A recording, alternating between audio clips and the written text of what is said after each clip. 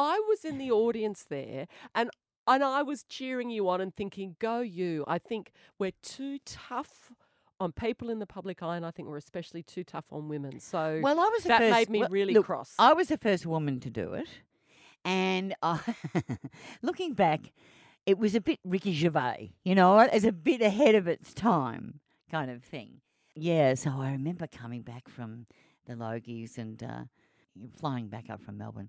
A paparazzi jumped out at the airport, tried to snap me. I went, oh, man, this is as if I was trying to sneak in incognito. I'm just coming home for work, you know, duh.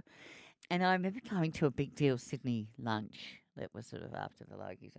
And I walked in and I literally thought this. It went quiet and I went, oh, did somebody die? And I thought, oh, no, that'd be me. But you see, laughing.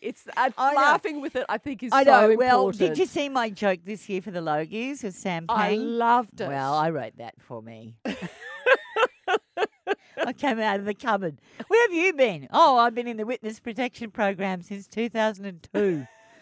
But, you know, it's so funny now, though, because those sort of acerbic jokes, I mean, they were no more acerbic than what Sam did, but it's years later and everyone's used to the idea that you give a bit of, you know, ginger, sort of, you know, a few barbs. But the bizarre thing about it was I had a much gentler, sort of cuddlier routine worked out.